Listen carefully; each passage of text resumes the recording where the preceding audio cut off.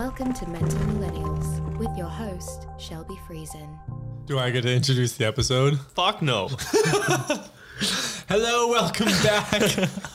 Hello, we got Bobby here. Okay, we're back again. Jamie's like with his usual laugh. We're back again with client Shelby Friesen. He has diabetes and super bad anxiety, and he's going to tell us his story. Please go. So we're going to reverse the roles today a little bit. I was going to do this episode alone, but thought that it'd probably be super boring.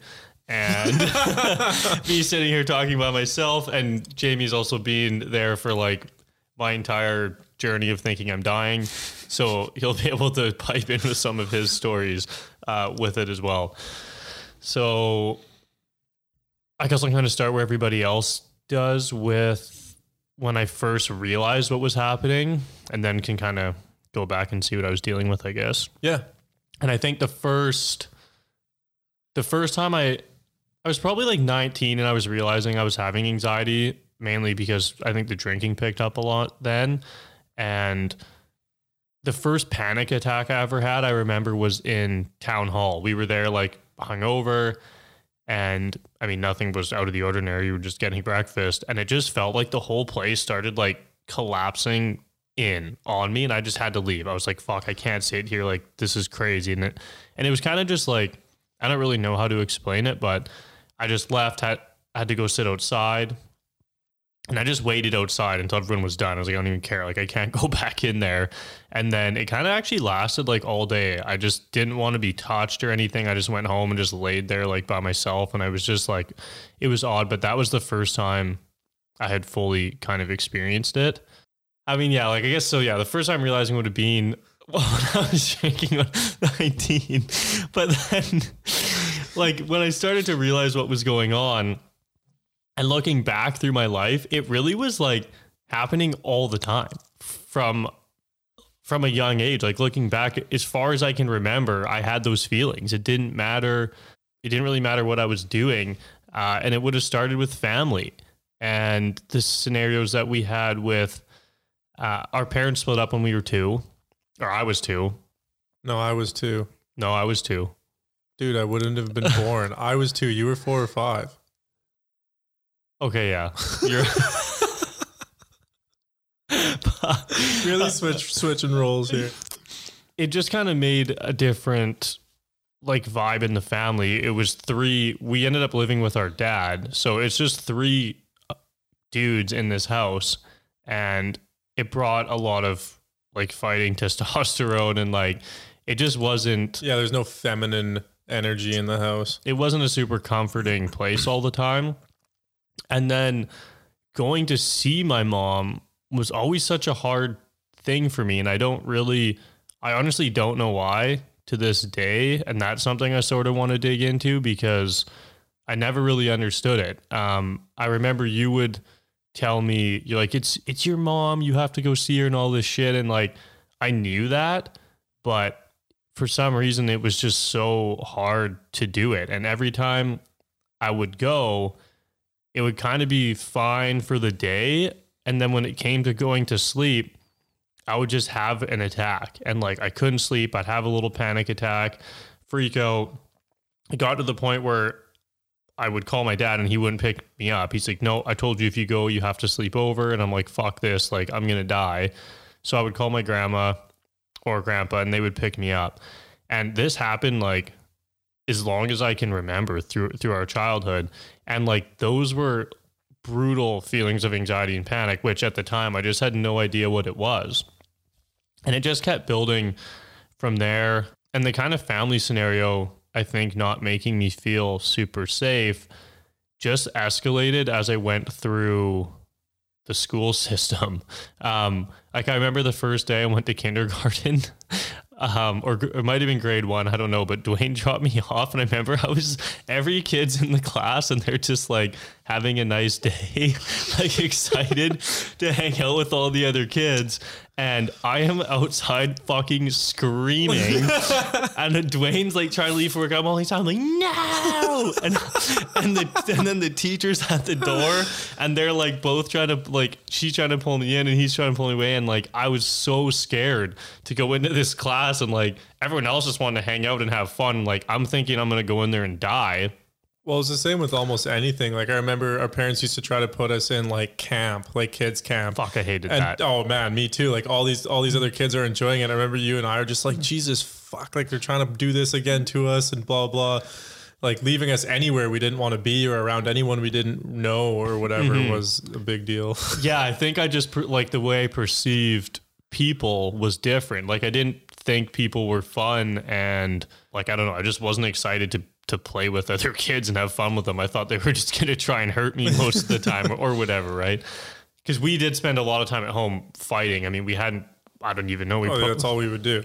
I remember times at home where I would have like a milk jug, like a full thing of milk, and you'd have a hockey stick and we're like chasing each other around. I'm like, the hell is going on? Like shit would get wild. So I was always looking over my back, expecting, I don't know, the worst to happen. I was talking to Connor about it and like the whole living situation at Dwayne's when we were younger, and he described it as a war zone. Like when friends coming over, like, dude, it was always, you're always being attacked constantly. Even, I mean, most of it was in like a lot of it was like in a joking manner. Yeah. But like also when we were younger, we did not like each other. We fucking hated each other. We would just like run around and scream and beat the shit out of each other.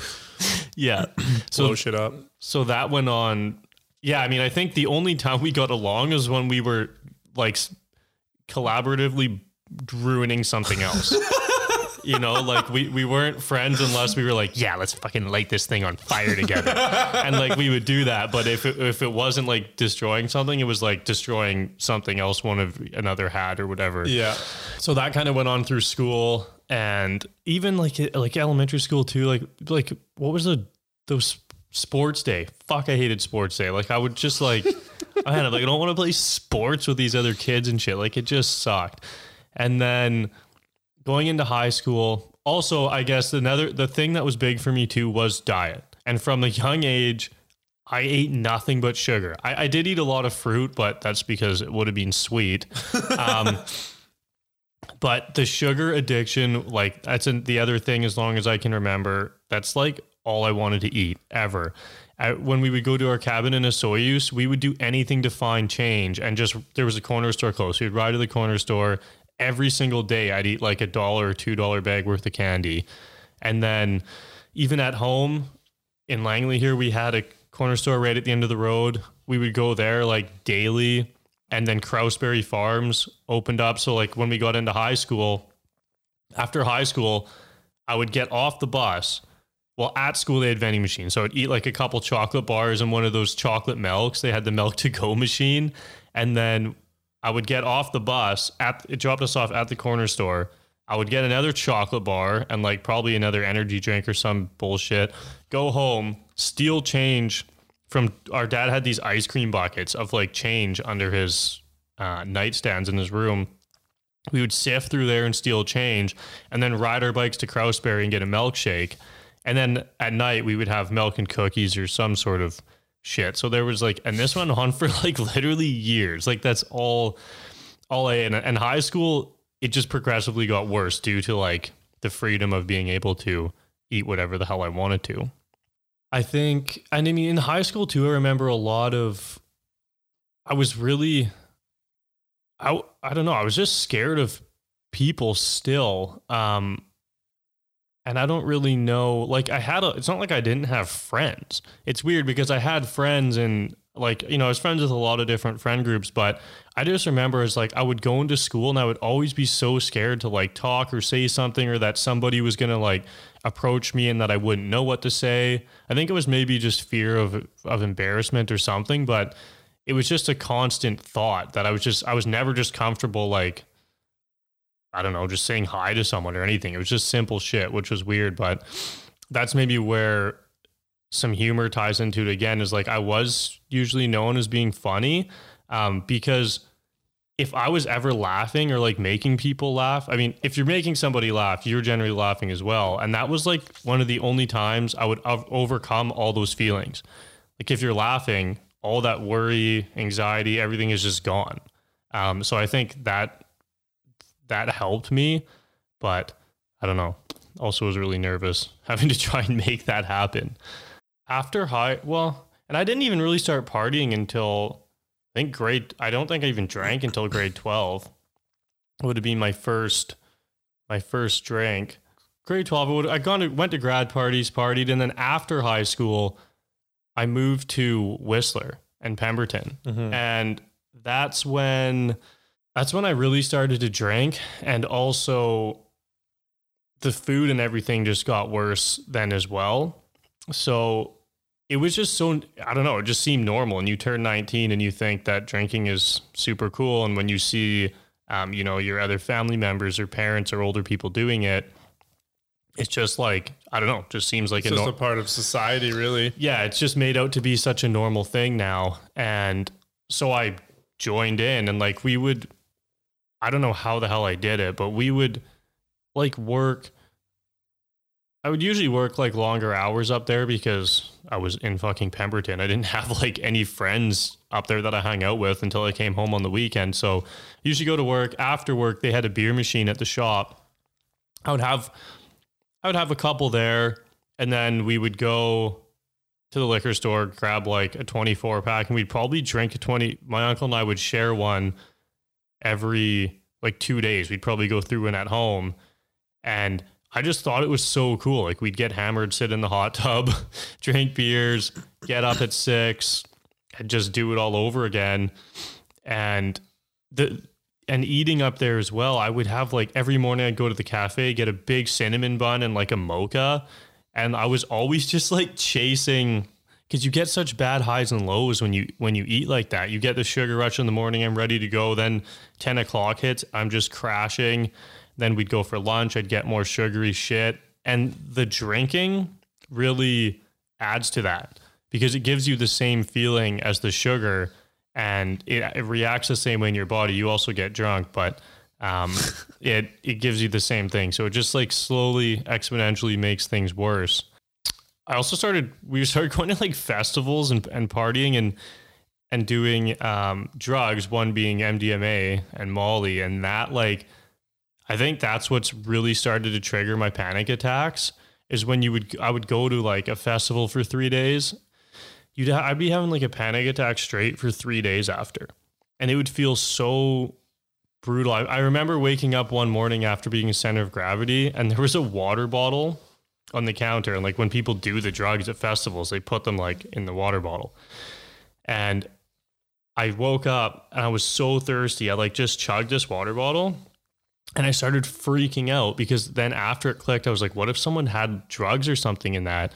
And it freaked me out so bad. I thought I was just sitting there for like 2 hours shaking, thinking that it's going to hit me and I'm going to like get high again. And it would freak me out. I would get weird stuff like that all the time where like I would almost start to get PTSD of like events that had happened. So like, cause you would drink it out of a water bottle. Then like anytime I seen a water bottle after that, I would always like, if it wasn't sealed, I wouldn't drink out of it because I thought that it might have something in it. Or even if I had one that was sealed and I opened it, say I like put it down somewhere and it left my eyesight, I wouldn't drink it. I would have to like pour it out and refill it from like a fountain or something. I would even get to the point where like, if I was refilling it from a fountain, I was like, what if someone put drugs in the fucking fountain? Like I would get like so weirded out by this stuff. Yeah, I guess. And things just progressively got a little bit worse. And at this point, I really started to realize it was kind of an issue. It was the first time I talked to anybody about it. I don't think I ever went to a doctor at this point. I was probably 19 or 20. One of my ex-girlfriend's friends, she had it, and we would briefly talk about anxiety, and what came up would be working out. So I started running and doing things, but it was just enough to counter to like go out again. So I would like go out all weekend and party. I'd like go for a run a couple times during the week and be like, oh fuck yeah, like I'm good to go. This is all you have to do is just like run and then party and then run. So it was like just enough to get myself back on track for Friday to get fucked up again. that went on for a while. And like when I would talk to people, I would talk to a few more people and they're like, yeah, like, you know, you got to exercise and this kind of shit. And that was pretty much it. So it was just exercise. I was still eating terrible. I was just adding a tiny bit of exercise in and still drinking all the time. And that went on for, I'd say probably like a year. I'd say that probably went on for like 2 years. And then in my early 20s, when I split up with my girlfriend, that was like, I basically partied and ran and worked out and just recycled all that shit for like a few years. And then after, I was single for a bit and decided to start my own business. And this is when I remember the food and the habits and everything getting exponentially worse, where we would just work all the time. And that was like the stresses and stuff. I would work, like we would just pretty much get up and work all day until we had to go to bed. But the food, I remember going at lunch to get like, I would buy just cheesecake for lunch because that's how bad the lows were getting, that I would just crave it so much. And I would always want like cheesecake or like breads. I guess really just anything that would give me the same effect, breads, drinking. And that's pretty much all I would eat. A lot of pasta, because it would give me that same sugar effect. And I had a lot of caffeine at this time too. I remember some nights we would be working at our dad's house, just like on our computers doing whatever. And we would just sit there with like a pot of tea.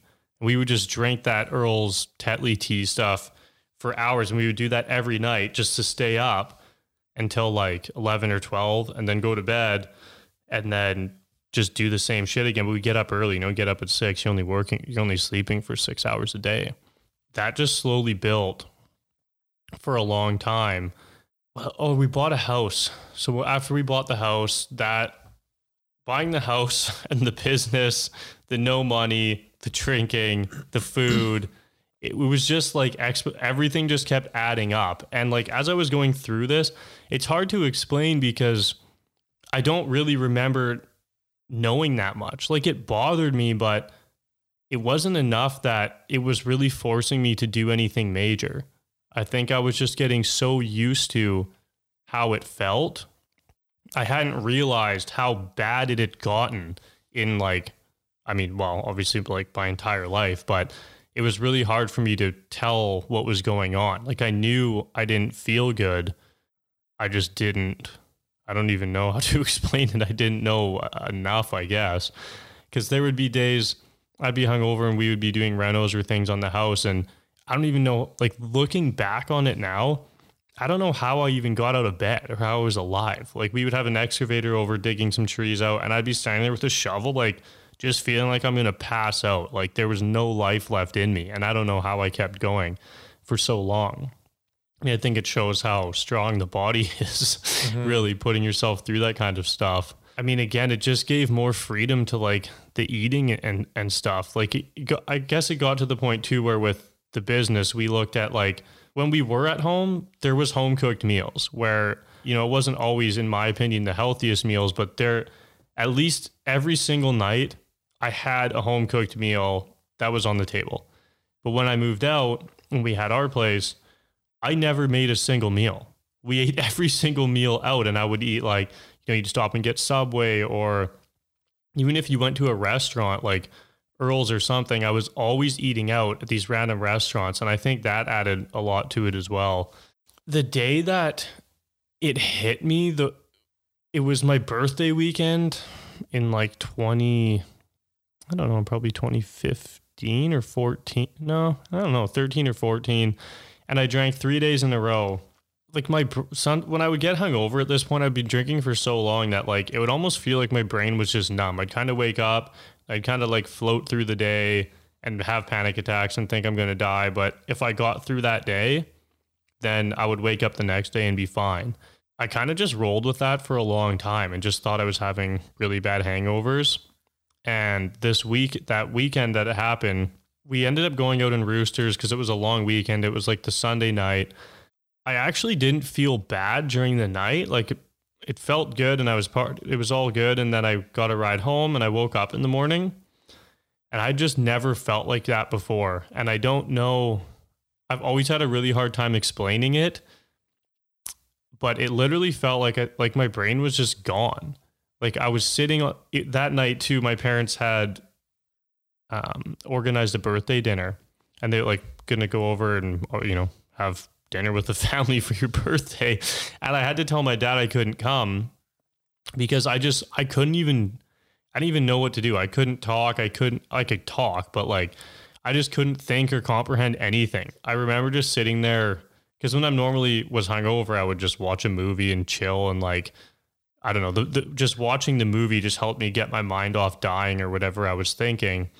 And I couldn't even think, like I couldn't feel anything. Like I'd watch a comedy movie, couldn't laugh, couldn't do anything. You watch like a drama rom-com, I didn't feel sad. I just felt like I wasn't even there. I kind of just let it go for a while. I just thought at this time, like, okay, I'll just get through today. It'll be like every other time. I'll wake up tomorrow and I'll be fine. And that just never happened.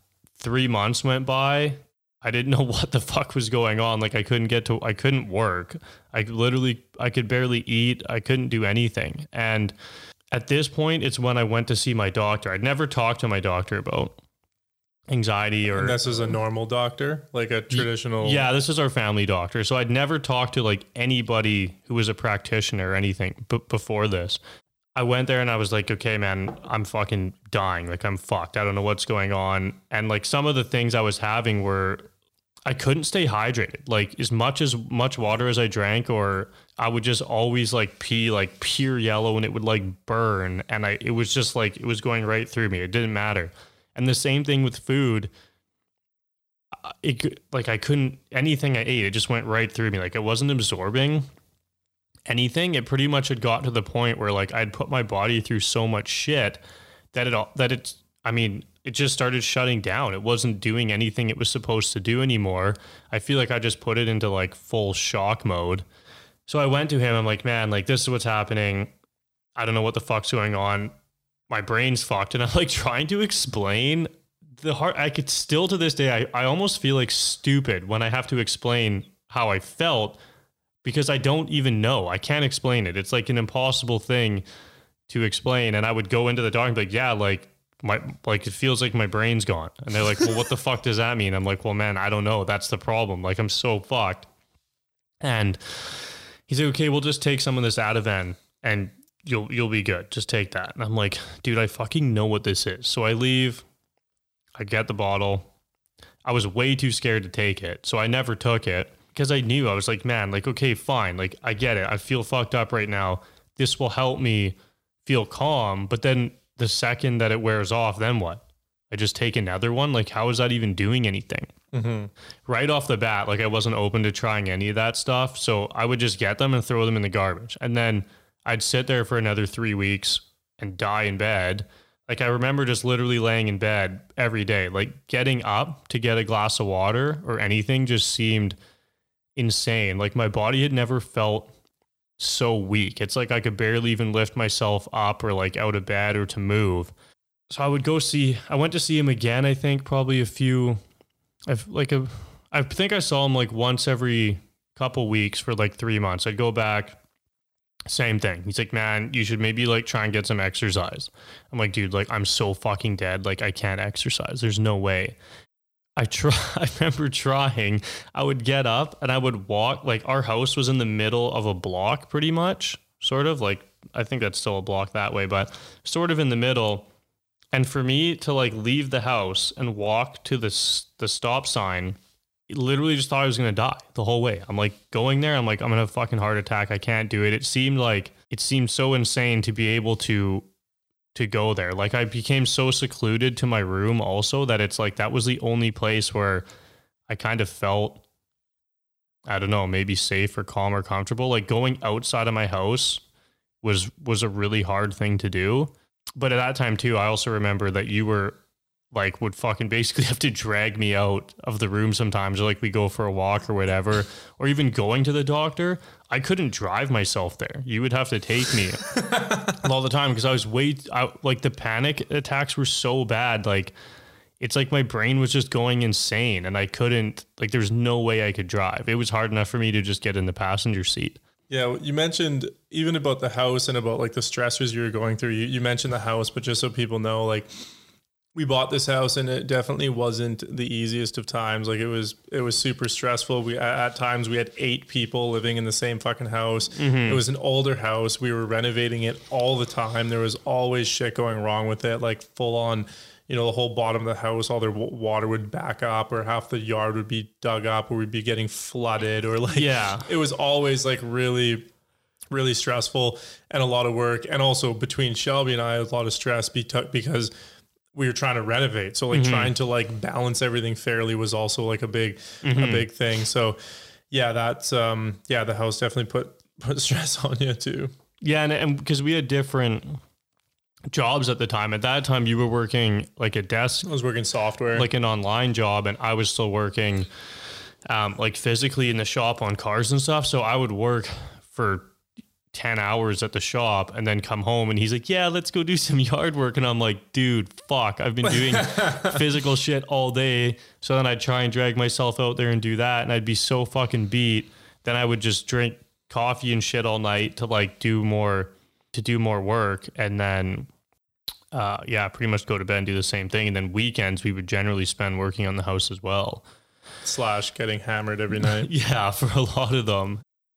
Also, like, I mean, it was a money thing for me then too. I was super stressed out about money because I didn't have a lot. Like, I was kind of just getting by with Ride, and I didn't have a lot of money to put. The house was needing money, and I understood that we're adding value to the house by what we were doing and things, but it was also felt like it was trapping me, because I was just thinking like, okay, when am I going to even see a return on this? Like, cool, it's adding value, but like, this is shit. Like, I didn't enjoy it at all. It's about the hospital stuff you're talking about. Oh yeah, fuck. Oh god. So it was like, it got to the point where, it was from October till the end of that year that was just basically like a solid 4 months of extreme panic and like constantly thinking I was pretty much dead. You always thought that you would be having a heart attack. Yeah, I always thought I was having like heart attack, stroke. What else? If anyone ever made toast in the house, Shelby come out of his room freaking out. Dude, I still get that. I don't like freak out about it, but when I was living with Kevin a couple months, for like the past year, I would like I'd be standing there and I'd be like, start smelling something. I'm like looking around, like, what the fuck? I was like, what is this? I'm like, dude, are you burning something? He's like, dude, I'm making toast. I'm like, holy fuck, man. I was like, thought I was having a jammer again, but like, now I'm like really aware of it right away, and it doesn't trigger me and send me into a freak out. But then it was like, yeah, someone made toast. I'm like, holy fuck. And like, or I would be driving and I had an old truck and the door seal was like not sealed, and it would like send wind on my legs, and my legs are hairy. So it would make me feel like I couldn't feel my leg. And I'd be freaking out thinking like, fuck, I'm having a stroke. Like, and I'm like, is that even a thing from a stroke? But like, I don't know, I would get that all the time. Or the time I had to drive you to the hospital because your beard was tickling your face. Yeah, like my facial is probably like how yours is right now. And like, it's just enough where it starts to get itchy. And I'm like, dude, like, I'm having a stroke. I can't feel my face. And I'm like freaking out. And like, I remember that day. Oh, I think it was the heart attack issues. Well, what you thought was going to be a heart attack. And yeah, I think I legitimately took you to the hospital 6 times in one day. And I think it was either after the 5th or 6th time you came back, and then like half an hour later you're laying in your bed and I'm out like in the living room watching a movie or something. And you're like, Jamie, I think I was just feeling my beard. It was just tickling my face. Like, I get it now. And I'm like, holy fuck. And I've just been interrupted every hour to drive him to the fucking hospital and waiting there. And I mean, I'm trying to be a good brother and shit. Yeah. So I'm just like, okay, like he's going through shit. Get in the fucking car. Let's go again. And then after the 5th or 6th time, I actually just couldn't even handle it. I'm just like, okay, clearly this isn't the solution. Like I was either gonna have to like slap you out of it or something, and then I ended up just texting our friend Janine and just being like, look, can you fucking take him now? Because like I'm done. I can't go a 7th. Man, like, and I would go into the hospital And I'd be like, okay, like I'm having a fucking heart attack. Like I'm literally dying. You need to check me right now. And like when you say that, they do take it seriously. But not on the 7th time. No, but they get me in there and they put the heart shit on me and they're like, and I'm like, fuck. I was like, yep, this is it. I'm gonna know. I'm fucking dying it. And then like they do the test, like you're fine. I'm like, I'm not fucking fine. I'm like, do it again. I'm like, I know what's wrong. And like, what was weird about it is I so badly wanted them to tell me that I had one or was having one. Like I wasn't going there, I wasn't like scared that like I wanted that to be the truth because it was such an unknown time. And like, that's what a panic attack is. You don't know like why you're having it. And that's what made it hard is like, I was having them so much. I just wanted a fucking answer. I was like, if I'm having goddamn heart attacks, like, let's just get it over with. And like, that's what it got to. So then how did it get worse or did you start climbing out of it from there? It got to the point where I forget when I made the realization I was going to try something else. I'd done a bunch of tests through the doctors too. Like the doctor, I did my diabetes test through the doctor. Basically, like I kept coming in and he's like, okay, fuck, like let's do some tests. Does a blood test, everything comes back fine. He's like, dude, you're fine. And I'm like, man, how the fuck am I fine? And he's like, okay, well, like that's a big problem with diabetes, not being able to stay hydrated, all this kind of shit. I'm like, okay, let's do the test. So we do it. He's like, yeah, like it's probably, like you probably have that. And I'm like, okay, fuck. So like, I'm thinking I have diabetes. I come home and I tell Jamie and our friend Tim, who was living there, I'm like, man, like the doctor thinks I have diabetes.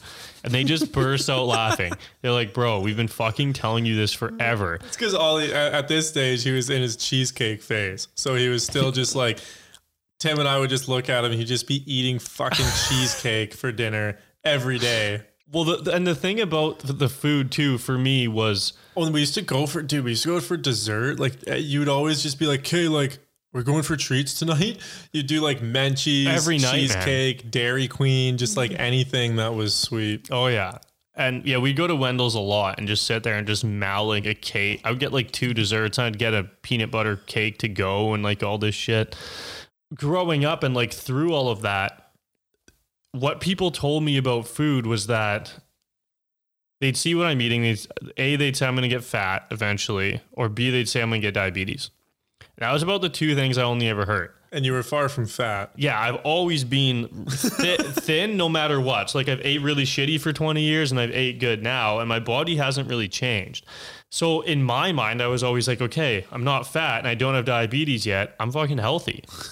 And that's literally what I thought, right? And that's honestly probably like, it's easy to think that way. And a lot of people do, and they don't, they don't apply food at all to mental health or like what is actually internally going on in their body, their real health. No, like I literally had zero information about anything in the body, anything about food. For me to think that food would make a difference, I would have just laughed and told somebody they were fucked. Like I remember even the first time because Connor was the first one to do the vegan vegetarian thing like way back. Yeah. And then you were doing it a little bit then too.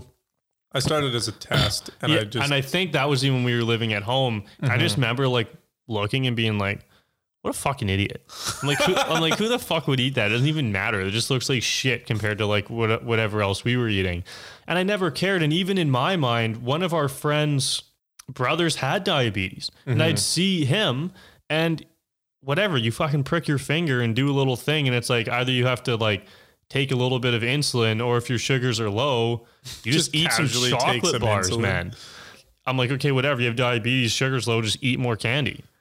So I was like, I just didn't give a fuck. I was like, I don't care. Like I could gain weight. And if I get diabetes, worst case, tons of people have it. And then I can eat more candy. Yeah. I like honestly didn't bother me. I was like, fuck, I don't care. So that's kind of like why I kept down the same path of food. It just was never linked. And every time I went to the doctor, he didn't say shit about food. They don't say anything. They get no training on that. I kind of like I did those couple tests through the doctor and then there was nothing. Like I wasn't getting any better. It got to the point where I was eating, I would eat like maybe a bowl of soup in like a week. Like I couldn't eat shit. I was just laying there.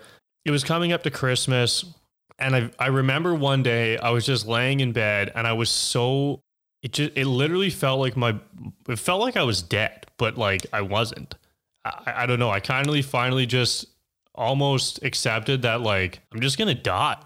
Like I didn't know what else was going to happen. I was laying there and I've just never felt like I can't even explain how weak I was. Like body was so sore too. Like it was insanely sore, insanely weak. My brain was going insane and I was just laying there like, fuck man, I think this is it. And that's kind of when it all changed, feeling that and kind of realizing, I had a lot of time to just lay there and think about what the fuck could be going on too. I wasn't doing anything. I wasn't going to work. I was just like laying there trying to stay alive. Finally, I decided I needed to try something else on that day. So I pushed through Christmas because all the like practitioners were closed, and I went to start. And that year I started seeing a naturopath. And the first time going in there, explaining my story and what's been going on, it was I think I was probably there for like 2 hours. And leaving there, I had got more information from that than I had from a doctor like my entire life. He's like, okay, well, we got to figure out your food and all this shit. And I'm like, man, there's like, and I didn't really believe in it at the time either. I'm like, okay, bro, like what? I'm just going to eat some stop eating chicken and I'm just going to be good. So it didn't. And it's crazy to think back now that a lot of people are they live their whole life thinking that. Yeah. And I think that's something that is sad to me, is I'm like, I look back and I'm like, fuck, like some people, mine was an extreme case. Not an extreme. Well, I think because I added like more extremes to it. Like if I wouldn't have, been in like crazy stress situations from finance, business and stuff, how long would I have lived in that same kind of fucked up state for? It could have been your whole life, and people are in that right now. And I do. I think that's the saddest part, actually. Like, I mean, I can't speak for you, but I consider myself a lucky one. And people who have a realization like you had as to be lucky, like, yeah, maybe it was more severe, but that severeness pushed you to find something else and try something else. Whereas other people, it's so mediocre. They just keep, I mean, not to say it's not hard, but you know what I mean? Yeah. It's just like at this part where it never pushes them. To the point to really try something. So then they end up just mediocrely going through life, never really finding a solution. No. And I think that is the saddest predicament to be in, because those people would never know they're even in it. No. And yeah, like I 100% wouldn't have done shit unless that happened, right? Like it just that one day that pushed me overboard. I'm happy that happened. If it didn't, I'd probably be still doing the same shit. Yeah, the new year I started seeing the naturopath, and I just went through the rounds there, like doing all the tests, like anything I could do. We started with really small diet changes, and I don't remember, I think it was just like cutting dairy to start, which I thought was the craziest thing at the time. I was like, what the hell am I supposed to drink? Like, what if I want to have cereal? And I'd just be like, okay, like I guess I'll try some almond milk. And like, I thought it was weird, and like it took a long time to make the changes. And I understand now why they do it in small changes, because it's pretty fucking tough for like, if you're used to eating a certain way and then just like, okay, you got to drop all this stuff and try and change it around. It's hard. So I slowly started doing that. We dropped dairy, and then I would just keep going back and we would change a few more things. Well, I guess it's funny too, because that's kind of how Wendell's is in Fort Langley. It's a little restaurant there, and it's kind of we used to go there a lot for dessert and treats and that kind of shit. But then once I kind of transformed to my fucked up state, they had a menu that was gluten. Oh, that was the other one, cut gluten. So it was gluten-free, dairy-free, and they have a special menu that you can ask for, and they have these options. So it kind of like, it kind of helped put me into my state, but it helped me get out of it a lot too. I ate there probably almost 1 or 2 meals a day after I'd started seeing the naturopath, because I couldn't really cook. Like I tried to cook sometimes, but I was just so fucked up. I was like, I would just buy food because it was easier. I ate there a lot. And then the naturopath told me I had this candida thing. And I remember that diet, the potato diet. I wasn't even allowed potatoes, and they called it the potato diet, but it's from all the sugar and everything. I built up this, your gut bacteria, and everything just gets fucked from that. So He's like, yeah, so basically we'll do the Candida diet. I'm like, all right, sweet. What's that? It's literally like soggy veggies for 3 months. And you can't have anything even with natural sugars. There was no berries, no fruit, no potatoes. Yeah, no potatoes, like no yams. It was literally just like slow cooked. Like I would just eat like cabbage and broccoli and veggies. And then I would have like in a smoothie. I couldn't even have a banana. Like my smoothies would be like the mixed green spinach, almond milk, and then I think like a little bit. Oh, I would do peanut butter and a little bit of that like cocoa powder. Mm-hmm. And they were like so fucking plain and gross. Like, and at the time too, like I couldn't. Eating that shit was terrible. And I ate it for 3 months. And then after the 3 months, he's like, you can go back and you know, we can reintroduce fruit and other things. I'm like, okay. So I did it. And after those 3 months, I had a strawberry for the first time. And like, I've never tasted anything that was so good. Like I've been so used to eating the sweet stuff. It just killed everything. And then like, it was the best thing ever. And like, even just being able to put a banana in your smoothie again, that's like, I don't know. People just take that shit for granted. But well, that's what I'm going to ask right now is that, like, to us now, like, from my perspective, that's kind of like a no-brainer, almost like an easier thing to do. It's like, okay, sick, let's try a diet for a little while. But at the time, and for some people listening and a lot of people out there, that's like almost unfathomable. Yeah. Like, I know a lot of people who would right away just be like, that's fucked. Like there's no way. Like I couldn't live because they, I don't know, either identify so much with what they're eating already, or they're just so like attached to the, I don't know, just taste and sensory material side of life almost. Yeah. So like, what would you recommend on like getting through that for somebody that might not like have that breakthrough that we were talking about, where they come to that realization because they hit rock bottom? So you're saying if someone doesn't have that? Yeah, like what? Because I mean, that's kind of what pushed you through it. So if someone doesn't have that, how might they like address some unfathomable change, like a diet change like that? See, I don't know. I think about that a lot because, you know, the reason I did these things, kind of like not really no questions asked, but it was from building resilience over the years from like the family situations and all that stuff. I was just like, I don't know, I was used to taking it into my own hands sort of and like just fucking doing it. And even when I did have to do the diet stuff, it was still hard. And like a lot of stuff that was going through my mind was like, why me? You know, like why does everybody else get to get hammered and everybody else can eat this food and everyone else eats pie after dinner? But like, why the fuck did I get fucked up from it? And that was hard for me. And I hear that a lot. I hear people compare themselves to other people a lot, especially with diet. Be like, well, my grandpa ate like shit and smoked and drank beers for 120 years and he's fine. But like the other thing too is like how fine. Like I can't imagine how those people feel, right? I mean, exactly. Like I did that for 20 and I felt like shit. And like, yeah, sure. Like I probably could have. I mean, I sure could done. I'm sure I could have met in the middle a little bit and like ate better and worked out and still got hammered and like done that. But you just don't get that like kind of exponential healing, I guess. But for someone who hasn't had a breakthrough, or like, I honestly don't know. Like for most people that I talk to or work with, sort of, they've had those, and it's really hard to get people who haven't to even do much. Like I've had people who reach out just saying, hey, like I have anxiety, blah, blah, you want to talk about it? And I'm like, yeah, like I'm down to meet up anytime. And then they just won't reply. And months will go by and they're like, hey man, like, sorry, like I still want to meet up. And it'll take them months or even a year before they even just want to sit down and talk. And then that'll happen and I'll talk with them and then I'm like, okay, yeah, this is everything I went through. You know, it's like kind of a whole approach on your life. Diet's big. And then I can't imagine how long it might take them to even try eating differently. And I honestly don't have any advice for it. Like, I think it's just, you either try it or you don't. I don't really know. I don't know how to make somebody try it. Yeah, I think that's the ultimate question, really. But from my perspective, it's kind of like, look at it.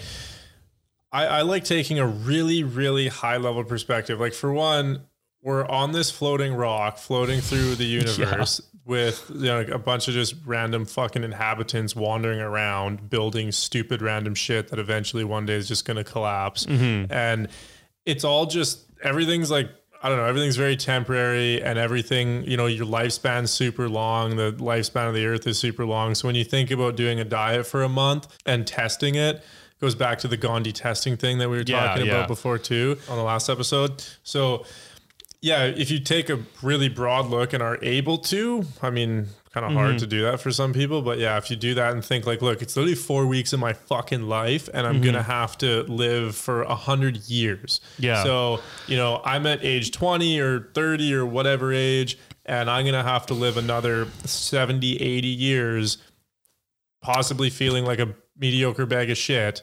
Yeah. So like, just do the fucking 4 weeks. I think the other hard part about the food, it all comes back to what you're led to believe through Western medical system is take a pill, you'll be good. It's for the food to make a change. It takes a long time, like months. So you don't just try, I think just trying the diet for if you have anxiety or something and you try this diet for 2 weeks, I don't think you're going to notice shit. Well, I think it depends on the situation. Yeah. Like if you're like hardcore depressed and you did a hardcore Gerson therapy diet for 3 weeks, you'd see immediate changes. Yeah, but that's insanely extreme compared to a diet change. Yeah. So I'm just using and that's why that I think if you did Gerson for 3 weeks or 4 weeks, yes, you would notice. But I think if you just ate veggies for 2 weeks, I don't think you would. No. But another thing is look at where your food's coming from and just think about it logically. Okay, you're eating this packaged shit. Where is that coming from? What's in that's even good for you? So take a look at and even in the past, people like to put historic, I don't even know what you call that, historic data and stuff about diets. They ate this back in the day and that. Well, back in the day, there was no packaged food.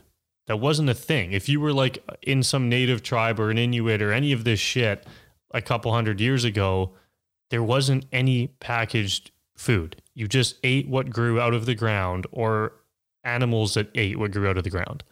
So eat that stuff. In my opinion, that's all you're supposed to eat. It just doesn't make sense to eat anything else. Anything packaged, anything processed, anything that has anything synthetic in it, which nowadays anything refined is fucking It's explain refined so people understand what that means. Refined is pretty much something that I don't know if it has to be something that grows, but it's basically taking all the nutrients out of it. Oil.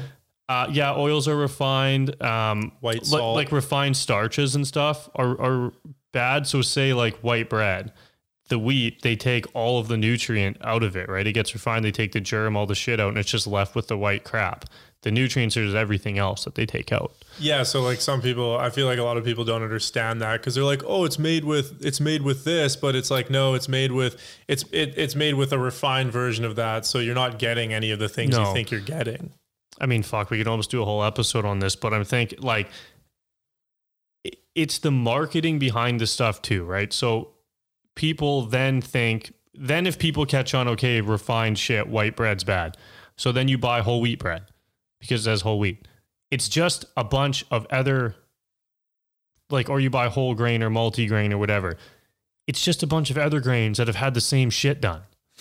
That's it. It's not it's better for you. So pretty much,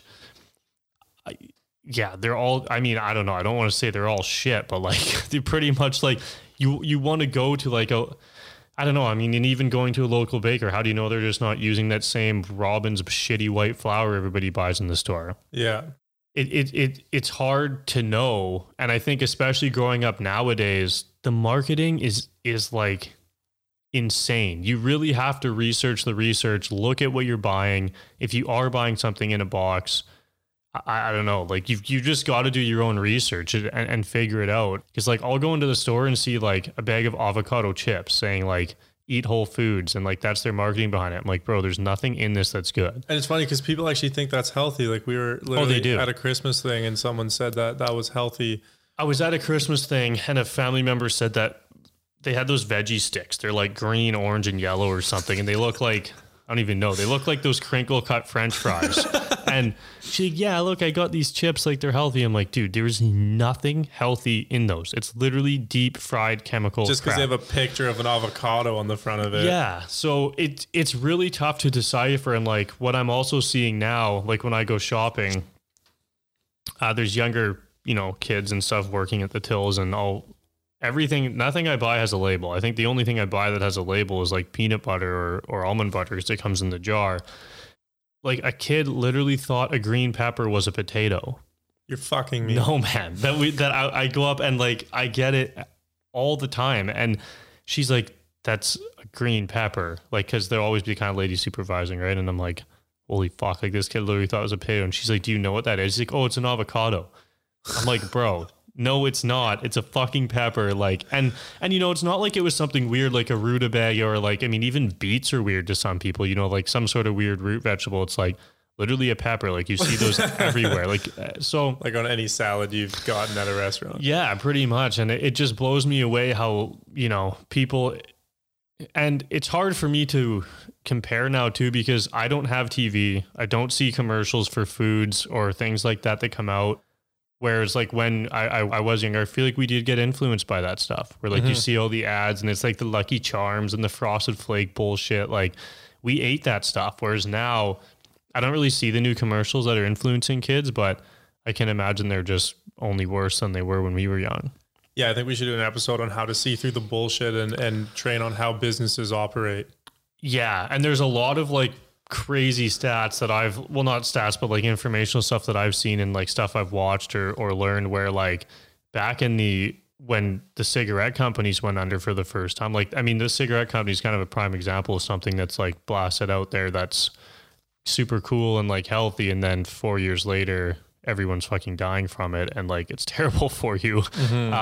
Then those companies, they saw that coming and they went and bought all the biggest food manufacturing companies. They bought like, I forget what the name was, but they bought some of these massive companies. And it's like, okay, so the people that created cigarettes and knew that they were getting fucked over finally after 4 years, now they're going to get into like processed foods. You think they give a fuck about what you're eating?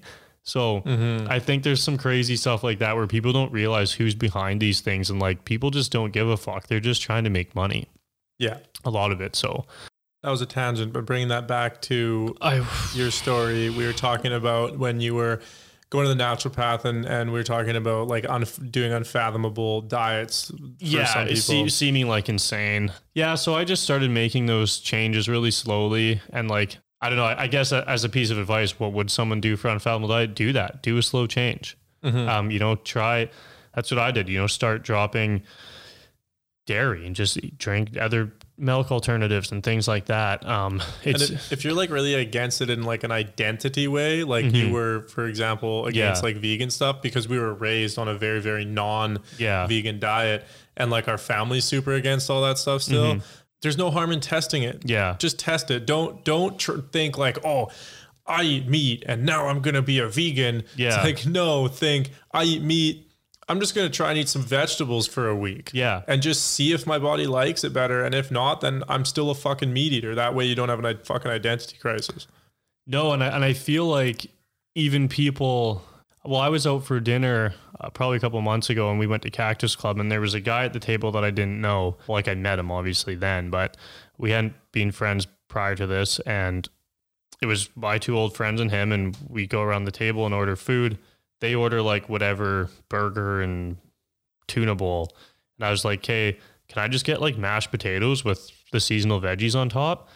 And actually it was his turn to order first. The guy didn't know. And he's like, no, I don't want to get any food. I'm like, okay, like that's weird. Like we all came for dinner, but whatever. They order their shit. I was like, yeah, I'll just get mashed potatoes and veggies. And then she's like, okay, yeah, I can do that. And then he's like, yeah, actually, I'll get the same thing. I'm like, why the fuck would this guy order that? Like, that's the weirdest fucking order ever, right? I'm like, kind of like, okay, like, why would you want that? And then that's why I asked him, like, man, like, are you like vegan or something or vegetarian? He's like, yeah, I am. And I'm like, oh, so like, if I wasn't there and didn't order that, he probably would have never ordered that night. Yeah. Because he was worried what they were going to think or whatever else. So like, that was kind of funny for me to see in almost like the opposite sense, because he had sort of made the change. But then even once he did, he was still kind of like, oh fuck, like what are people going to think about it? Yeah. And also now, like, it's easier than ever to make those changes. Like they're available at restaurants. Like it's a normal thing. Like when I was doing this 4 years ago, you can go to fucking Earl's or Cactus and get a veggie meal. Like they have those everywhere now. It's like almost a standard that most places do.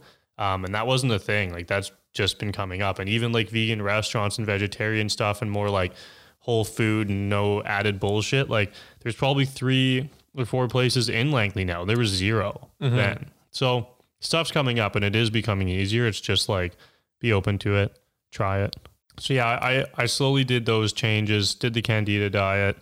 And then at this point, I started feeling a little bit better, but it was insanely gradual. And I think that's kind of what gave me the light at the end of the tunnel. It would be like the way I was looking at it, you know, like every day would be a couple steps forward and then every other, you know, a couple days after would be another couple steps back. It was always like forward and backwards the way I was feeling. But the way I started to look at it wasn't day by day. I started to look at it more as like a monthly basis. Because if I was attaching too much to my days, it was fucking brutal. Because there's like, you'd have a couple good ones and you'd be like feeling a little bit better, then boom, it would hit you again. So looking at it on a monthly basis, I would gauge like how much better did I feel from the beginning of the month to the end. And that helped a lot because I knew I was getting like maybe 5 to 10% better each month. And that's not a lot. So that's the thing where like, I don't know, it's just a lot of work. Doesn't matter what you're doing, right? And like, it was hard for me at first. I'm like, holy fuck, like it's been a month and I feel like 5% better. This is insane. So I kept rolling with that. I just started doing other things on top of the natural path because I literally thought I was going insane. And my naturopath only worked 3 days a week. And I always felt comfortable talking to him because it wasn't like a doctor where you go in there and it's 5 minutes. I would go in and be like, hey man, like I'm not feeling good, blah, blah, blah. Like I'm freaking out, all this shit. He'd be like, oh man, like it's all good. We'll just kind of do this and like all this stuff. I'm like, okay. And I would leave and I'd be feeling pretty good. And then it would come over again fast, but I felt really good while I was in there. And sometimes if I caught it on the wrong time, I'd like wouldn't be able to see him for like 4 or 5 days. And those would feel so long. I was like, holy fuck. I'd be like sitting there like, I gotta see him. I'd be like freaking out. So those would be hard. But then I started to see, I went to this neuro, because I don't know, like you said that I thought I had heart attacks a lot. I did think that. I don't really know why. I also thought that like, I was really scared I was never going to be the same again. And I was scared that like I totally fucked up my brain and like it was just going to be like that for the rest of my life. And that was like really, really hard. So I wanted to start going to see more brain people. And I went to this place in Langley. I don't know what the hell it's called. But they do, I think it's kind of like neurofeedback, which people are doing now. And I basically just went in and they put this little like, it's kind of like these headphones, but less. And they had little things that stuck around my head. And I don't remember. I watched a movie or it might've been a little bit interactive, picked things. And then they basically print out a sheet and it was kind of like an odd thing. So I guess I get like weird vibes out of places that aren't professional. Like when I do things and like things, I like it to be like high end, top of the line, like good quality. I go in this place and it's kind of like, just like these rooms. And I go in, it's just looks like a home computer desk with like a computer. And it's just like, it wasn't set up fancy. So for like a brain neuro place, that seemed weird to me. I was like, it's like, just like this dude's like pretty much in his basement, like gonna plug me into his computer. I'm like, what the fuck's going on? Like, it seemed odd. They only had 2 rooms. It was just that room was like one desk against the wall and his there. And he just like, the old guy just sat there and like watched me for like 30 minutes. I was like, okay. And then like, I go in the other room and then the lady talks to me and prints out a sheet. And she's like, yeah, like this is kind of your stuff. And the only thing I remember her saying is, yeah, you've definitely got brain damage from like alcohol and stuff. And I was like, holy fuck. I'm like freaking out. But I was actually happy about it because I knew, I was like, all right, like that's something. Like at least she said something's fucking wrong instead of everybody else saying it's fine. So it was kind of like relieving in a sense, but I'd like to go back and try it again at the same place just because it was weird. And I wonder if anything's different, but that was like an odd experience. I just felt weird in there, but I never ended up going back. I don't think I really ever saw any other brain people. then my naturopath told me to go see his mom, who's an energy reader, because I was feeling really lost and like not just, I didn't like in the unknown. I didn't know what was going on. Even though things were getting better, it was so slow that it just still seemed like, is this even working? So I went to see her downtown for an energy reading, and I'd never done anything like that before. I mean, I've talked about this experience already a couple times in other episodes, so I'll just do it really quick. But yeah, went in there. She just basically tells you, or you'll know everything I'm going to tell you. That's pretty much it. Lay down, does your thing, get up. And it was wild, the stuff she said. And a lot of the stuff she said was like, you need something to hold on to. You're a truth seeker. And that's kind of what exactly I was experiencing. And she said there's other things I needed to fix, like within my family and certain things. And so it was cool because it really kind of opened the door to me to believe that kind of stuff. So yeah, leaving there was really good. That was probably one of the best things that I had experienced. Beyond that, it was just a really slow healing process. I took time, like I didn't really work for a year. I started to read, spend more time outside in nature. And every day I kind of pushed a little bit harder if I could. I mean, a lot of days there might have been some pulling like from you and other people, right? Which was good. It is a fight on your own, but I don't think you can always do it on your own either, right? There'd be days where like I would rather fucking die than get out of bed, where you drag me out, we go to the gym, or even if we just went for a walk, right? Whatever it was. That I think that's super helpful. And like I try and be there for people to do that now, because I don't think I could have done it by myself fully. So yeah, and like every day I just tried to push further. Like I explained that time when I made it, trying to get at the stop sign was like the death of me. And like that seems insane to people to think like, why couldn't you just walk down your fucking road to the stop sign? Well, I don't know, but I thought I was going to be fucked. So then it would be like I would get to the end of the road. Because the stop sign was actually like another middle block. So I'd get to the other roads. Then I would walk down there and I'd come back. I mean, that doesn't take very long. But then the big one for me was going around the block. So like I got there, but then once I got there, there was no like, it seemed, I don't know why it was so weird to me, because once I got to that corner, it was like, you're going back either way. Yeah, I'm going back either way. I can't just turn around and like run quickly home or whatever. And like, I would just slowly try and go further each day, pushing that. And then it got to the point where I could kind of go to the gym and run and do those things. The reading was good. I would also actually, a lot of stuff I couldn't read too, because I was so freaked out and attached. I had this book called The Brain's Way of Healing, and I would read that and start hearing about all these diseases and shit.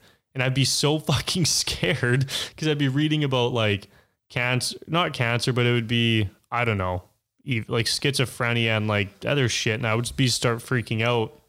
And if I read that in a book for like 2 days after, I would think I'm going to get it. Mm-hmm. So I would have to read more basic books, just like some of them were like The Monk Who Sold His Ferrari, stuff that were a little bit more like, I don't know, maybe broader, maybe more like easy read, a little bit more like kind of, that one's a little bit spiritual, but kind of just like more stories and not like database, like really scientific books. Yeah. So that stuff was good. Yeah. Oh, and I guess I didn't drink for a whole year. That would be a good point too. I was sober for that entire year after. I was scared of alcohol at that point. Like I couldn't even drink it. I would be mad at people too. Like I would see people drinking. I was like, you're a fucking idiot. You're going to die and all this shit. I would relate like everything that happened to me to other people, and it would make me mad a lot of times too, which I've seen in other people as well recently that I've been helping out. So I think that's a big thing though. I mean, that was a big thing for me too on a different level, but also a big thing for me just in like a spiritual sense. Like if I'm trying to grow in any way as a human, then it's kind of like cut alcohol. Yeah. And I think there's different factors to that as well for a lot of people. Mm-hmm. Yeah, you're poisoning yourself with this substance, but it's also everything else. Like during like when you're drunk, it confuses the fuck out of your emotions. Mm-hmm. And when you wake up sober the next day, you're probably many times waking up in like kind of a weird, like an emotional state that you otherwise wouldn't be if you were sober. And a big thing is like the people that you're around, like very different. Yeah. For both of us transitioning out of that partying phase. It's just one of those things. You just kind of like have to do that for yourself sometimes. Yeah, and I think that brings up a good point of where it was hard for me to think about what was going to happen next, because I thought like I was kind of giving up a bit of that life and integrating in new things. So it was really hard for me. Like when you do something for 20 something years, like you drink and you party and all this shit and you're having fun, and like that was my life for a long time. It's hard to just accept that you need to change that. Like with the business with Ride, building trucks and all this kind of shit, the guys at the shop, they drank all the time, and like that's just what everybody did that I was kind of around. So it was hard for me to like, I don't know, I just felt like I was doing something wrong, or even letting those people down sometimes. It's like, man, like just come have fun with us again and all this shit. And it was hard for me to be able to explain like I just can't do that. So what would be advice for somebody who might be in the same spot? I mean, I gave advice on this recently, but I can't remember what I said. I've heard to what him. you said before. I mean, one thing is like, are they actually your friends? Like I hate, because I've heard fucking parents say that, so I hate fucking saying that. But it's kind of like you're out. I don't know, like you're sitting there and your friends are coming over all the time and they're just drinking with you and they're dragging you out to parties and stuff. Mm-hmm. But yet that's not what you need right now. No. So for them to continue doing that, you know, first of all, it's good to maybe try to explain to them, mm-hmm. but it's also just like, you got to kind of just figure out who your friends are in a way, or address that with your friends. Yeah. That can take a long time as well. I mean, well, the whole process takes a long time. So, but I think it's just knowing that internally, where it's like, you're not doing the wrong thing by not drinking. No. Just because your friends want to drink. Like you have to you have to do what you need. And I also don't think you have to fully give those friendships up. Like I know people, you know, I have people who have friends who haven't drank for like years. They've been sober for 5 years, but they still come out and like have fun and do that stuff. But you also have to put the foot down for yourself. You can't just like give in every time these people tell you that, you know, you have to have a drink or whatever. You can say, hey man, like I'm happy to come hang out and do whatever, but I don't need to drink. Like it's all good. It takes a long time to be able to have fun in the same way though, because I've also been places where I haven't drank and people thought I was drunk. Mm. But getting to that point takes a while. And I think that's where you're just in there acting like an idiot. Yeah. Like at festivals and stuff, like I did do a Pemby Fest fully sober on the last one. And I remember on the last night, one of the girls was like, how are you guys getting home? Blah, blah, blah. Like, are you staying tonight? I was like, no, I'm driving. She's like, but you're fucked up. Like you can't drive. I'm like, man, I'm good. Like I haven't drinking at all. And it was awesome. So, I mean, that's an easy scenario to kind of let loose in my opinion. But I think for some people it's important to know, because I know people that legitimately just aren't strong enough, or at least they think they're not strong enough sometimes, mm-hmm. to be around that scenario. Like even to be especially for people that struggle with addiction, you know, being around someone who's drinking or being around someone who's smoking or whatever it is that you're trying to get away from. So that, you know, I mean, obviously I did isolate myself from it for a long time. Like the most of that year I did isolate myself from it. I didn't like being around it, mm-hmm. but I've never considered myself to have an addictive personality. So I definitely don't really know what that feels like, but I can imagine like during that. You're addicted to sugar. Yeah. So you can imagine what it might be like with a substance. Yeah. Just the crave kind of thing, maybe. I don't know. I just think, I don't know if that's different. Maybe, but I think for me, the reason that I never really could become addicted to like alcohol or drugs is because the way they made me feel so bad. Like I couldn't mm-hmm. do it again the next day. Whereas like people who become addicted, like they'll just do it again right away. So I don't know, but I don't really know exactly why, but I think like the isolation, I mean, you probably just have to do that for a while. And the friend thing too, I think that's been hard for me. You give up some friendships, and you also, I guess the other thing is like, it's a different time back then. Like you're spending all your time. I never really spent time alone. It's like you'd go to work, you're with people, then you'd want to go like for drinks with your friends. And it's like, you're always social, and it never gives you that time to work on yourself, which now I look as a normal thing, mm-hmm. but I forget how like nobody does that, really take time to do their own things and just be alone. So it kind of forces you to do that a little bit too. You don't really need to be with people all the time. You really have to like just be with yourself and figure your own shit out. So, yeah. And I think another thing that couple things that I've kind of come to realize is that, yeah, like earlier on in my journey, for sure, you just kind of have to realize that. For me, I realized it earlier in high school when I was just had different interests. I wanted to grow. I wanted to stay home and be with myself and be with nature and read books and do like start businesses and stuff and other things that people my age weren't interested in. So I kind of got used to more used to it at an earlier age of just knowing that sometimes you just have to come to terms with that, with you and that friend that might not, be like, I still love all my friends and I'm still here for everybody. But this last round and the stuff that I went through recently, I started to think about it at kind of a different perspective, is that in order to be the best friend you can be, whether, it's a friend of yours or whether it's you being a friend to somebody else, you have to put in the self-work. Yeah. So if there's a friend that is kind of not understanding and making it hard for you, that's like in order for them to be a better friend to you, they need to go home and do some self-work. Yeah. You can't really tell them that, but what you can do is you can go home and do self-work for yourself so that you can be there in the future for your friends, so that you can be a better friend to your friends. So I think that, to me, that was a good way of thinking of it. All the things that you went through, because you said it was a very slow, gradual process.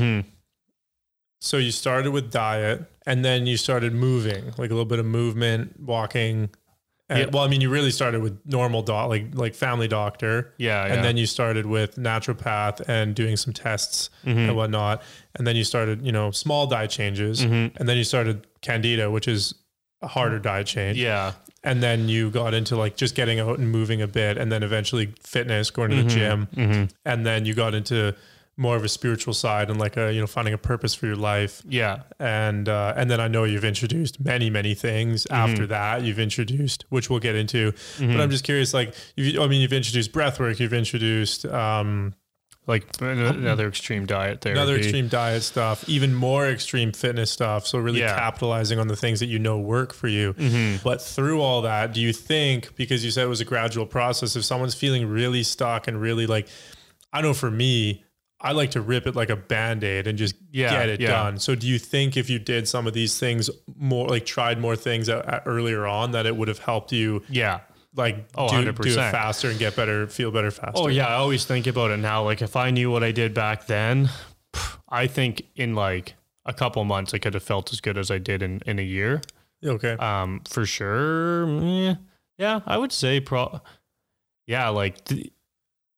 yeah, I do think that. I think in like 2 to 3 months, I could have felt as good as I did in a year. But so what would be the actions that you would have taken? Like what would have been the specific healings and how frequent and all that? I mean, 3 months, you're kind of just blasting shit in. I mean, I feel like maybe the physical stuff would have taken a bit because like obviously it takes a while to build physically, but I would have done just like full Gerson therapy out of the bat, right? Which is, for you, those who don't know what it is, it's basically an accelerated nutritional approach to healing. So it's a whole food plant-based diet. There's supplements, there's juicing, and there's coffee enemas. So you're going to do something with Nicolette. Yeah, I'm going to have an episode that I've trained under Nicolette, and she does wild stuff. She's done TED Talks. She's been in China teaching 300 doctors. They're opening stuff over there. Like she's doing a lot, and she'll be able to explain like fully to get a better idea. But we'll link her website in here too. Yeah, doing that because my diet changes were so slow. Like even by the end of the year, I wasn't eating anywhere near to that. Yeah, I think that would have just like blasted all the shit out of my system that took so long to get out. Like I wasn't really doing anything to like detoxify. I was just cutting dairy like for 2 months. Took me 2 months to cut dairy. Like that's not really fucking shit. So I would have done that, but I don't know how fast I would have been able to get up off my feet and like moving again, right? Because I was just walking for a long time, and then like the running, then I started to go to the gym and like maybe I'd run for 5 minutes, and then it got longer. But I don't know how fast I would have come back. I would have done that. The energy healings, I think it would have come faster with the diet. I do too. Like after like a month of cursing, you'd probably be like, "Okay, I can fucking maybe go for a 5-minute run now." I would think so, and it would have helped a lot mentally too to get yourself to do that. Yeah, it would have helped clear that out a lot, and then the energy readings helped a lot with kind of like clarity and purpose and figuring out like other things in my life that maybe, you know, aren't just food and stuff, like family, jobs, like what else is stressing me out. And honestly, my job, it's a weird thing because going through this, another thing that helped me stay forging forwards was having something to live for. And for me at the time, that was my business. And it was, you know, if I think about it now, it was, I just had all these things. Like we would talk and dream up all these ideas of all this crazy shit we wanted to do. And I wasn't ready to give that up yet. You know, like I wanted to come back and like, you know, in my eyes, the business was just getting started, which it was. And I was like, fuck, like I want to do this and like see where it goes. I want to go travel and do crazy shit and have fun and ride dirt bikes and climb mountains and like do the shit we like. I want to live for my family, man, and all that kind of stuff. So I had things that I really wanted to live for. But the funny part about that is the business aspect was a big part of that. But it was also a big part that put me in that position. And after all this happened, I stopped caring as much about that business, but I held on to it for so long. And that was one of the big things that had added to my stressors. I think if I would have given that up, it might have helped me heal faster, but I don't know. And I haven't fully given it up, but I've come to terms with like what it is, what I can do with it. I don't know, like I've learned a lot going through that. So I don't really know how that would have played, but that was a big part of it, right? I was holding on to a lot of stuff still, like emotionally, I guess, and energy wise. So I don't know.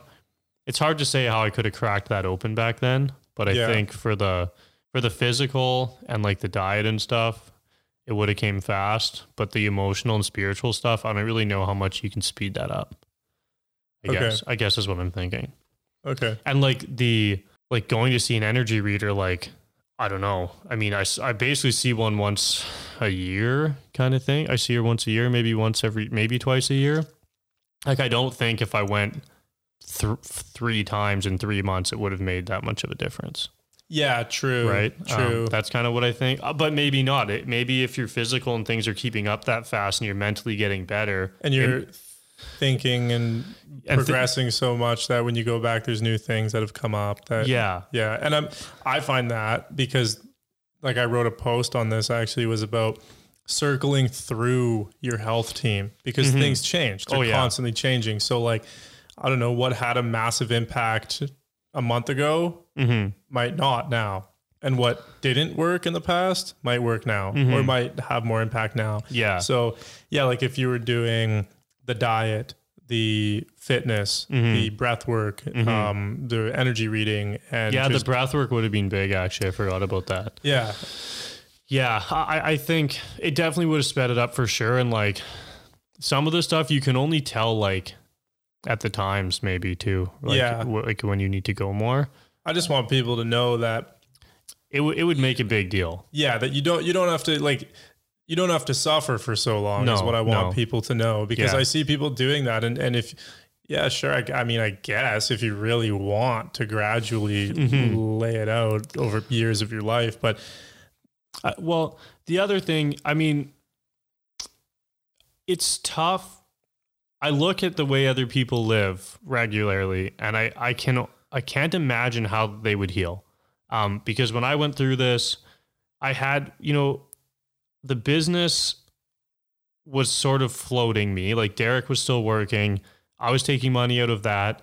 I didn't have to go to work, but I was still getting money. And I had like a living situation that wasn't the best, but it was also pretty much paid for. Yeah. Sort of. But I mean, the money was going into the house, whatever, blah, blah, blah. But like, I just had that freedom to be able to sit there and do all those things. If I would have had to go to work every day or had family members like not being okay with the route I was taking, saying I needed to go to work, like I never had to deal with family telling me I was doing it wrong or shouldn't be taking that approach or you just need to go to the hospital or that kind of thing, right? I couldn't imagine trying to do it like that. So my advice would be on some of that is like, just give it up. I don't know. Like, you'd almost have to give up everything you're doing and quit your fucking job and take like 2 months and just, if you don't have money, get a fucking credit card or credit line and just take that time for yourself, because if you don't, I think it just counters enough that it doesn't really work that well. Yeah, that's there's a threshold. And if you don't, for example, if you're super fucked and you see, let's say a psychotherapist once per month, well, you're barely playing catch up. Yeah, you're barely playing catch up, because it's like, I don't know, I think of it like a pond, and you have all these little streams coming into the pond, and it can be this like toxic shit coming into this pond constantly. So you go to a therapist and you're just kind of like once a month. So like, let's say you're sitting there with a shovel, scooping like a bucket, scooping shit out of the pond to like clear all the toxins out. Well, there's streams are still coming in. You gotta fucking heal each one at the root. Yeah. Because if you don't keep up, you're never going to empty the pond. No, that's why if you go all in at once, it's the equivalent of coming in there with like, I don't know, a fucking excavator, a giant ass bucket, and just taking the whole thing out at once and just get it over with. So yeah, you can clear it out, and then you can kind of just keep it stable by maybe less regular visits and things. Yeah, exactly. So like when I healed, it was almost everything was weekly. I had daily and weekly practices. There was no monthly. There was no maybe some things bi-weekly. Yeah, but everything's daily, weekly. Like really condensed, and for a month at least, and then bi-weekly after that for a couple months, and then monthly after that, 3 months later. So I mean, I'm the same way. I would recommend get a fucking credit card, and don't be too proud. Talk to someone who might understand, even if they don't. Do it for yourself. Go to your parents if they really, I don't know. Go to anyone. Take a fucking loan out. Talk to your boss and be just open, human to human. Be like, look, I'm fucking suffering, and see if they'll help you. I mean, a lot of jobs are actually responsible to get you help if you need it in that way. Oh, I was going to say how much, like this year, I finally feel like I'm ahead of, like, I don't really know my shit. Like I find, and I'm seeing how much I've been in the past 6 months, I've been doing like a lot of shit for myself. I've been working with a life coach, which he is a bit of like a psychology background, like from his dad and stuff. So we've been doing like almost weekly meetings and stuff like that, and tons of exercises. And then I've been eating pretty much Gerson for the past 6 months. I haven't had a drink for 3 months.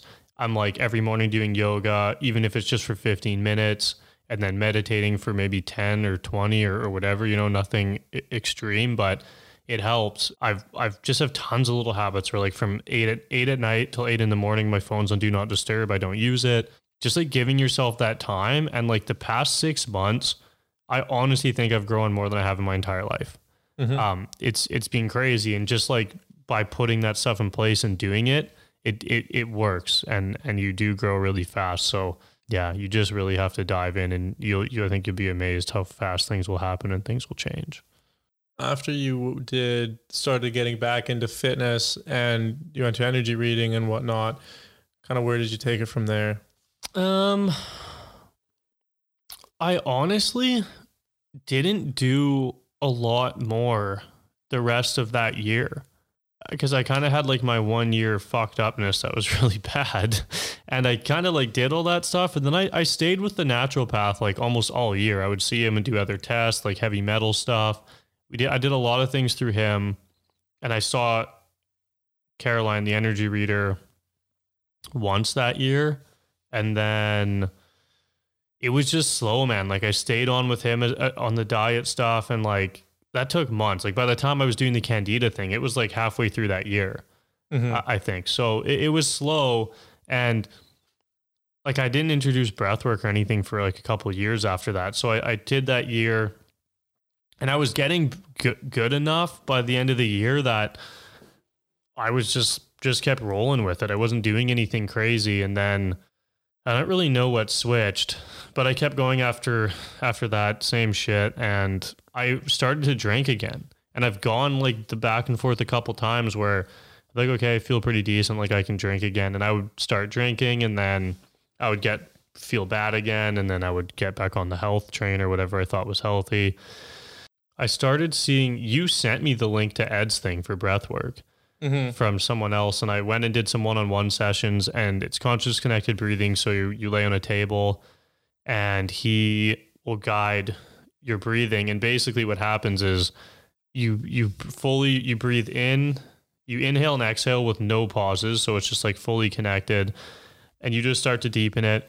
And it basically, you get into a relaxed state, and it alters your brain state, and it allows you to like access and heal through older traumas and things like that. So I had like just really profound experiences with that. And we'll do an episode explaining. Yeah, like I'm going to have one of the breathwork guys come in and do an episode as well. So there'll be more information on that. It's one of the harder ones for me to explain how it all works. So I was enjoying that, and I would just feel like so calm and grounded after. It really helped a lot with my, like with anxiety and stress and stuff. So that was like, I did that weekly for a long time. And then I started going to some of the group ones. So we did like a retreat up in Pemberton that you came to. We did for 3 days. And then I've been to 2 of the men's retreats that are up in Illilouette Lake on some native land, and we do sweat lodges and stuff some up other there. Stuff like that. Cold plunges has been a big one, I think, for both of us as well. Yeah, like a cold shower stuff. And actually, like a lot came from my naturopath too. Like he told me to do those for a long time. And I guess that's the other thing about like naturopaths and holistic people. Like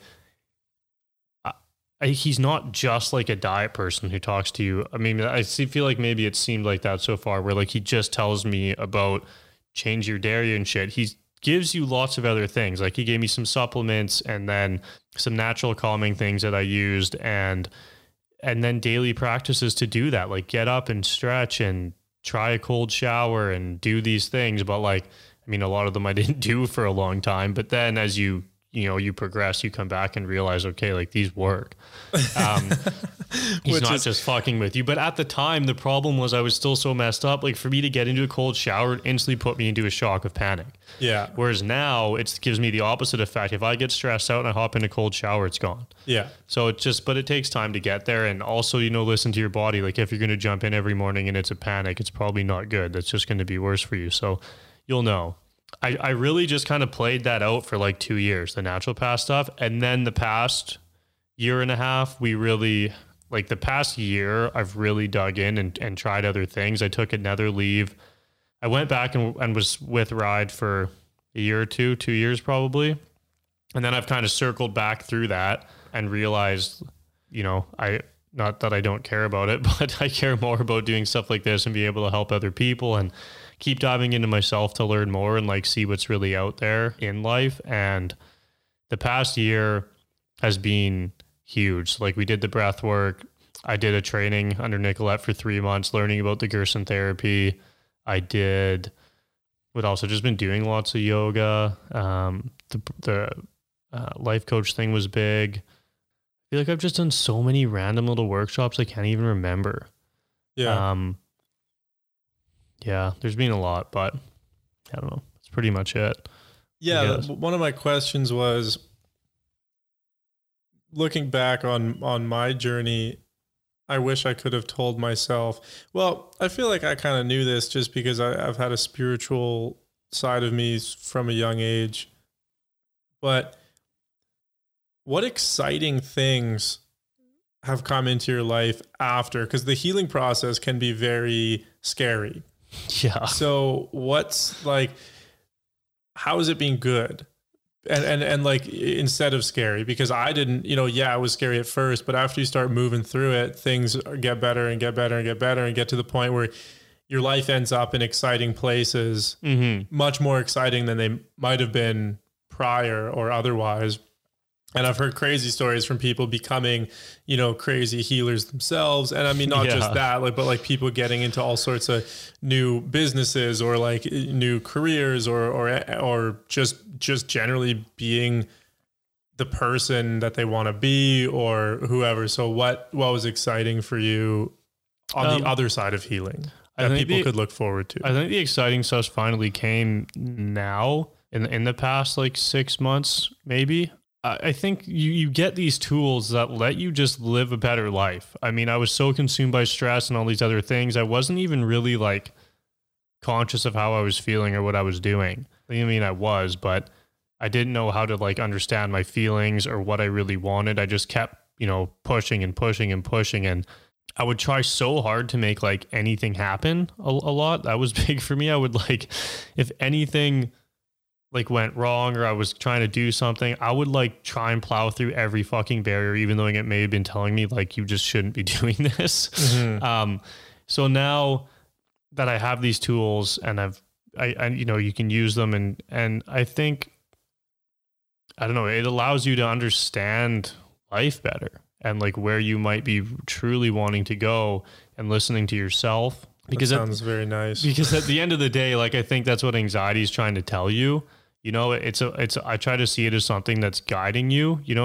There's times where you have to like push through because like, if you just have social anxiety, like you can't just sit inside by yourself all day because obviously, so there's like a spot for that. But now like what it's led me to is like just accepting how things are, especially like I would stress out a lot about Ride and my other business about things that aren't going properly, or like it would consume my whole day. Whereas now I can just let it be and do that. And it's allowed me to now realize that I actually would rather be talking about this stuff with people and sharing my experiences and allowing other people to do the same thing. And it's just been exciting to come do these things and like feel comfortable to do that. And just like, I don't know, man, like I just feel really good every day now. Like, I don't know. I think like that's the biggest difference. It's just how you feel, how your mind feels. Like even knowing you're maybe eating some of those other foods or doing these things and you feel okay. Like my head was so foggy and like my brain and like, I just feel so clear now. And it's like, even if I start to eat bad for a couple of days or like knock off my things, I can feel like the fog and like kind of thought fuckery coming back a little bit. Mm-hmm. And I can right away, I'm like, man, like this is crazy. So keeping that, like, I just feel good. Like I'm definitely like a happier person. I used to be super, angry and agitated as well. And that comes along with like all the food and the things that I was having problems with. But yeah, I just think like, honestly, everything gets better. I can't think of anything that's gotten worse. Yeah. Every aspect of your life will get better, from business, hanging out with your friends, your family, and being able to just be alone and have that time. You'll realize how valuable that is too. Like literally every aspect of everything is better in the end. Yeah. I would say. Yeah. Some things from my perspective that I see that are exciting. That's the shift, like seeing the shift from not only who you were before, but like the mental illness and everything you went through and the fear of kind of how to get out of it compared to now and the things that has laid out for you on your path.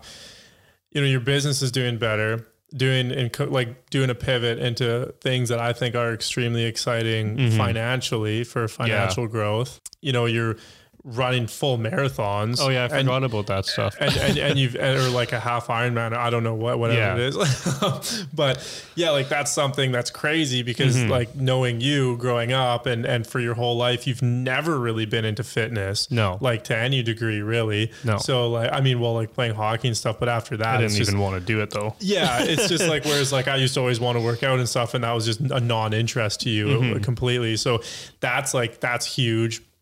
And you're excited having fun with it. I mean, you've started Mental Millennials and getting that going and sharing that. I mean, that's exciting. You have a bunch of exciting people booked.